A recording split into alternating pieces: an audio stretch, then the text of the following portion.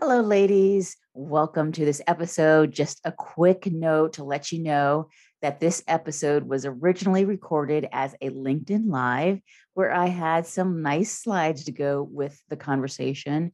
So if you'd like to check those out, you can either see the recording on my LinkedIn page or on my YouTube page. And we'll have links to those in the show notes. Thanks. Hello, ladies. Welcome to the Hourly to Exit podcast. I'm your host, Erin Austin. My goal with every episode is to share information and resources to help you achieve the next level of growth in your expertise-based business. We all know that generating income from our expertise, well, that's the easy part.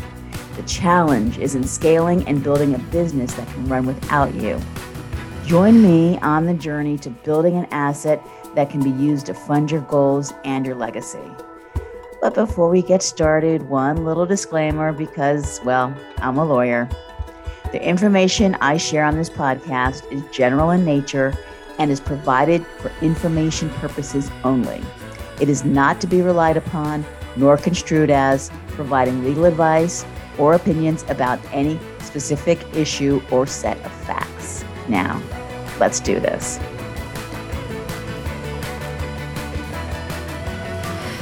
Hello, everyone. Thank you so much for joining me today.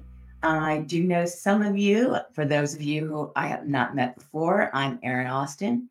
I'm a lawyer and consultant, and I work with the founders of expertise-based businesses, where I help them harness their expertise to create scalable and saleable assets by creating IP-based revenue streams. So today we're going to talk about the fine line between certification and franchising. If you have followed some of my writings or some of my webinars, then you know I've been talking a fair amount about licensing recently. And I've been talking about it because I love it as a way for the expert to add leverage to their business, meaning that they can increase their revenues and increase their profits in a way that is scalable and will ultimately create an asset that is saleable. And so it hits all the markers that I like to talk about when I talk about building a saleable business, building exclusivity into our business, and building predictability into our business. So the beauty of the license is that it is intellectual property. So of course, IP is exclusive asset. It strengthens your brand, and it also creates that predictability by having recurring revenue in your business. And those are the things that an acquirer likes to see when they're looking and evaluating a business for purchase. So I am going to talk about licensing very quickly, just in case you haven't seen the prior presentations about what a license is. So asset. So licenses are typically about, in our context, we're talking about intellectual property, not about real estate, which would be like a lease, or about equipment, which would be a rental agreement. But when you're letting someone borrow your intellectual property, you grant a license to them. So the license is that agreement between the two parties. The licensor is the owner of the asset, and the licensee is the borrower or the user of the asset. And then the licensee will pay a license fee to the licensor to get that license to use their asset. So there are different levels of licensing. There's the very basic license, like the license that I'm paying to use the StreamYard, which I use for this broadcast. And so I am licensing this technology from them. Anyone who's got a credit card can get a license and use it, and I can use it so long as I continue to pay them. So that's a very basic level of license. But there are also more intensive uses that have more restrictions. And the two we're going to talk about today are certification and franchise. Those are both licenses, but different levels of intensity. So first is the certification. So for our experts with their expertise-based businesses, they have some proprietary process that they're using to serve their clients. And they may have other service providers who also want to borrow their expertise. And so you may be interested in creating a certification program around your proprietary process. So when we have that type of license, which we call a certification, we one have the license of your proprietary process and your trademark, assuming you have one. And then we also require some sort of mastery. So there'll be some training attached to it so that that licensee shows, like, I actually know how to deliver your process competently. Because you don't want someone to degrade the value of your process by delivering it in a way that doesn't meet the client standards. Hey everyone, a quick word from our sponsor, Think Beyond IP. Think Beyond IP helps your professional services firm build the essential legal and strategic foundation required to confidently scale your business by developing, protecting, and leveraging intellectual property assets. You can find us at thinkbeyondip.com. Now, back to the show.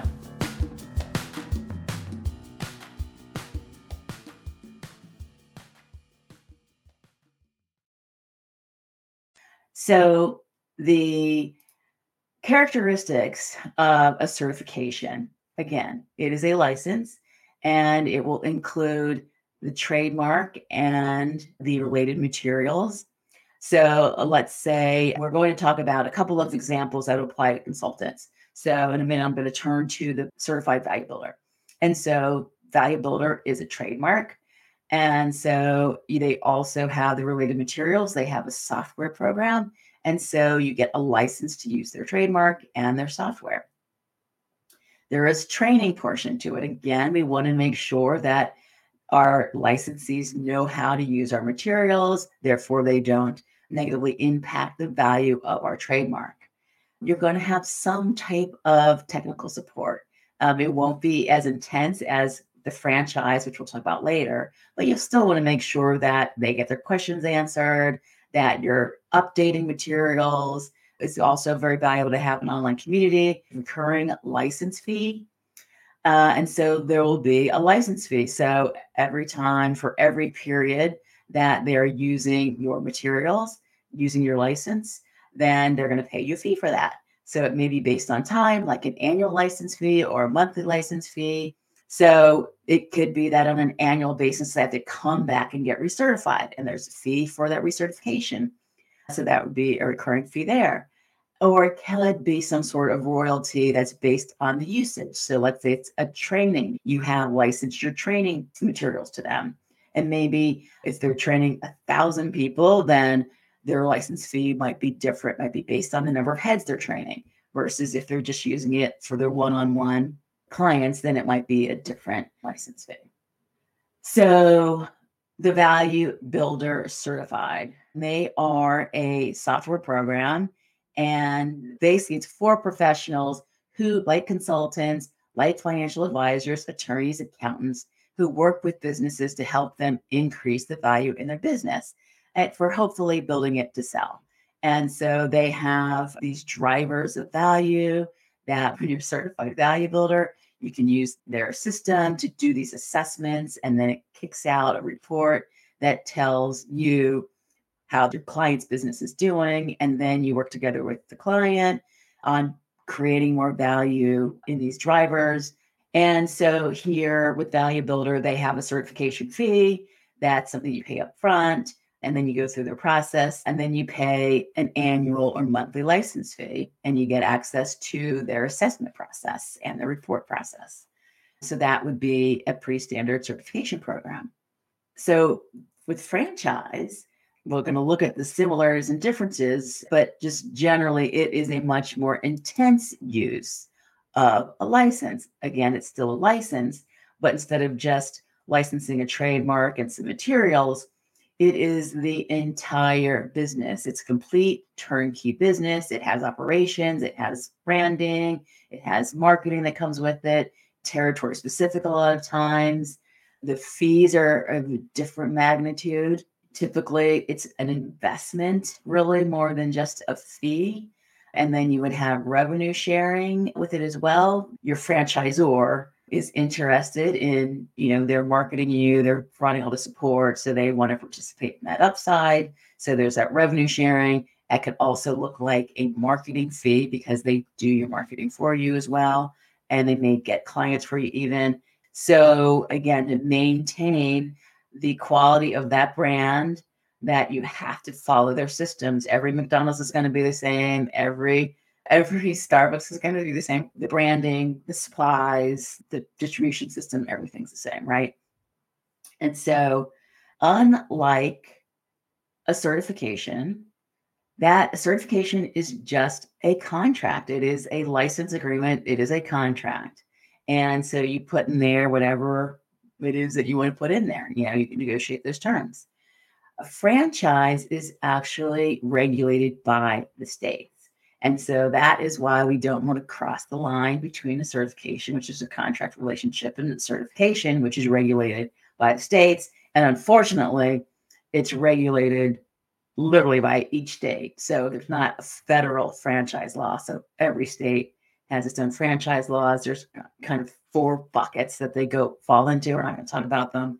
But generally, these are the core elements that will turn a licensing relationship into a franchise.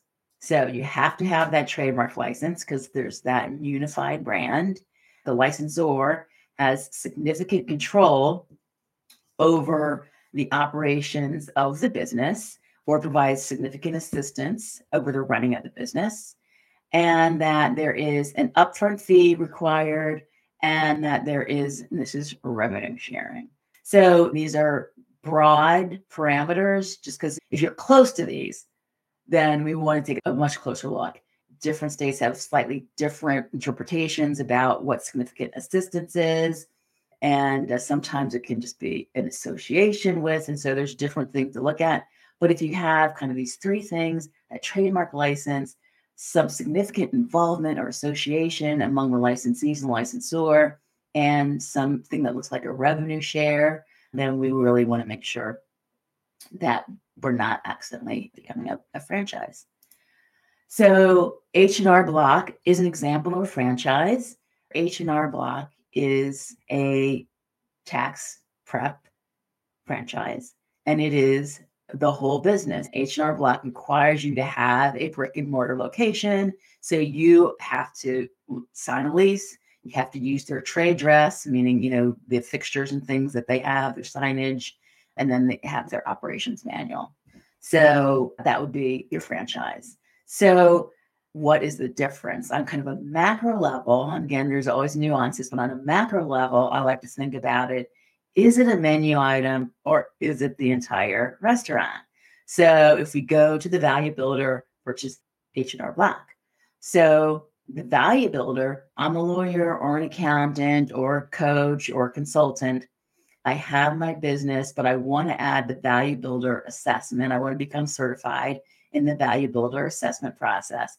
That is just a menu item. I'm still Aaron Austin Accounting Services, but I am also certified to do the value builder assessment. So that is a menu item versus the entire restaurant. There cannot be an H&R Block inside of Aaron Austin Accounting. There cannot be a Domino's inside of Andy's Pizzeria. Like, it has to be the entire business. And so if you look at your program, what you propose to license as being the entire business or just a menu item, that's a good indicator of whether it's a certification or a franchise. So they both are license agreements. They both involve licenses, including the trademark. Similarities.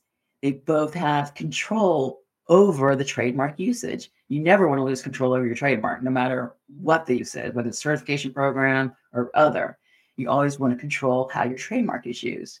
There's going to be some kind of balloon payment up front of some sort. In the certification, it's something that you don't need to get a second mortgage for. It's a certification fee or a training fee to get that training. In the franchise, it really is an investment, especially if it's a brick and mortar franchise. The way that the licensor gets paid, it is on a recurring, ongoing basis for use of that license. But on the certification side, it's a recurring license fee, based on time or based on recertification. Whereas on the franchise side, it's typically a revenue share, a marketing fee, that kind of thing, where they are participating in the operations of your business. And for the independently run certification, it is an independently run business. It's a menu item. It is not the business, right? So Aaron Austin Accounting, still I have my own business. I do my own thing, but I also have that value builder assessment that I can offer you. On the franchise side, your operations are dictated by your franchise agreement, your H&R Block. You do things their way. I have my own brand in my accounting firm, and I cannot use the Value Builder trademark in my name. I can't call myself Value Builder Accounting, but I can use that trademark on my site that shows I'm a certified Value Builder consultant, but it's not my brand name. It's not my company name. Whereas on the H&R Block side, on the franchise side, it is the name of the business is H&R Block, and the trademark is the business name. You have that unified brand, and you have a license that renews annually. Yes, there is some investment in certification, but it's not, a business make or break number. And so if you decide that, it's just not for you, you walk away and you don't renew, right? Whereas on the franchise side, it is an investment. And that fact that it is an investment is the reason that we have special franchise laws that apply, unlike the license, which is just a contract where just regular contract law applies. So I'll just say briefly that, if you want to avoid becoming an accidental franchise, some people also call it an unintentional franchise, 3 things to just kind of be super, super aware of. Do not tie fees directly to the revenue of the licensee. You would be the licensor. And all these examples, you're the licensor. Don't permit them to use your trademark in the business name. If you have some sort of certified button that they can put on their website, great, but they do not use it in their business name. And then you don't want to have any type of unifying brand elements. You cannot provide a massive amount of assistance, but you can do a little bit. If we go to the Value Builder example, like you can get a newsletter from them. So I'm on the newsletter list of colleagues who is a certified value builder. And so he sends out a newsletter that basically talks about the Value Builder podcast, kind of what's happening, the Build to Sell podcast. And so you have, some marketing materials that you can use, but it's his business, his name, and he has his own consulting business that he does strategy work. And why does it matter? So it matters because franchises are highly regulated, and they're highly regulated because they are the entire business. When we go back to our Value Builder versus H&R Block, if I lose my Value Builder certification, I still have my accounting firm. Maybe it makes an impact, maybe it doesn't, but life goes on. If I have set up an H&R Block tax prep business and I lose that license, my business is gone. I have lost all my investment. And so for that reason, it's very highly regulated. And where people get into trouble is where they think they have a certification problem. They don't follow the franchise law rules. And those include some significant disclosure requirements. It's almost like a prospectus, like when you're doing a public offering. It's not that bad, but it's pretty similar. And you haven't done those things, then that licensee, who really was a franchisee, has lots of remedies against you, including lost profits and loss of their investment and things, and penalties and interest if things go south. And, it's always about when things go south. So we want to make sure that we are on the right side of that.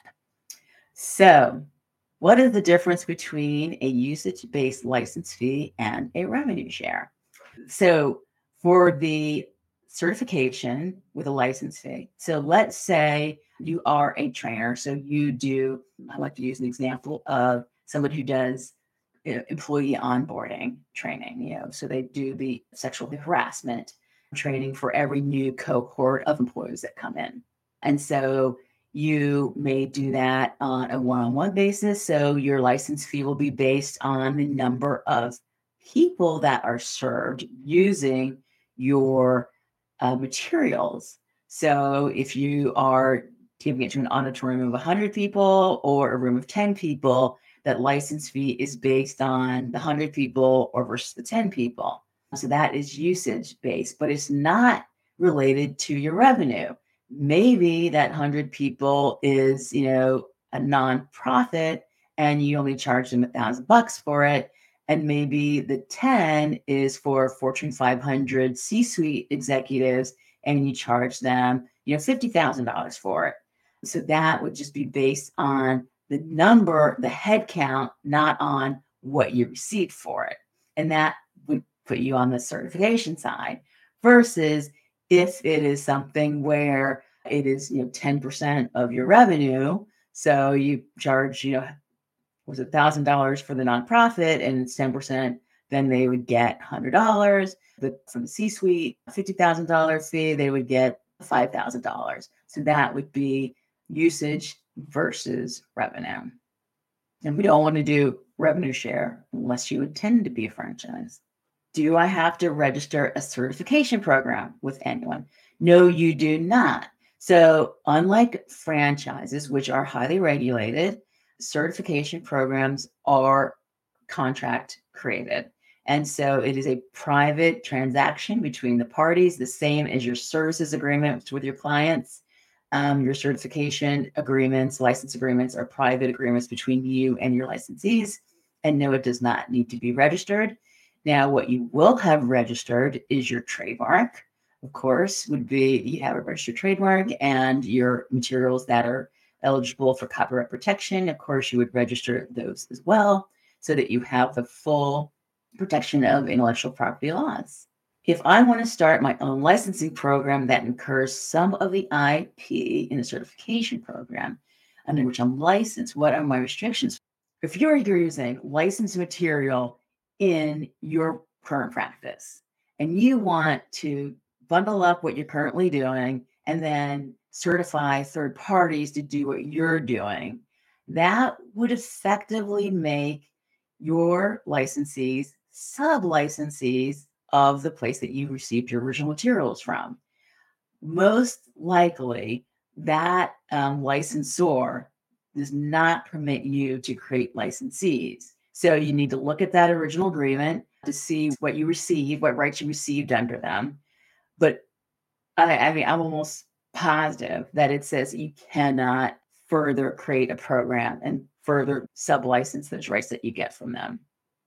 That's a really good question because so many of us, we use some third-party materials to deliver services to our end clients, and that's 100% fine. That's exactly why we license them, to provide services to our end clients. But we can't then use those same materials unless it explicitly says that we can to create sub-licensees with those materials. All right, ladies, thank you so much for joining me today. I have mentioned licensing in other presentations, so you can find them on my LinkedIn. And I think you can find them on my YouTube page. And so contact me if you can't find them. And I also have a handout that kind of has this different intensities of licensing from that basic license to the certification to the franchise. And so anyone who wants that, make sure you reach out and we can get that to you too. Thank you so much and have a great day. Thanks for listening. Do not forget to check out the show notes for links to connect with today's guest and for the resources, offers, and organizations that we discussed. You can also find the links at hourlytoexit.com/podcast. If you got value from this episode, please subscribe, and I'd be so grateful for a review. I'm here to support your journey.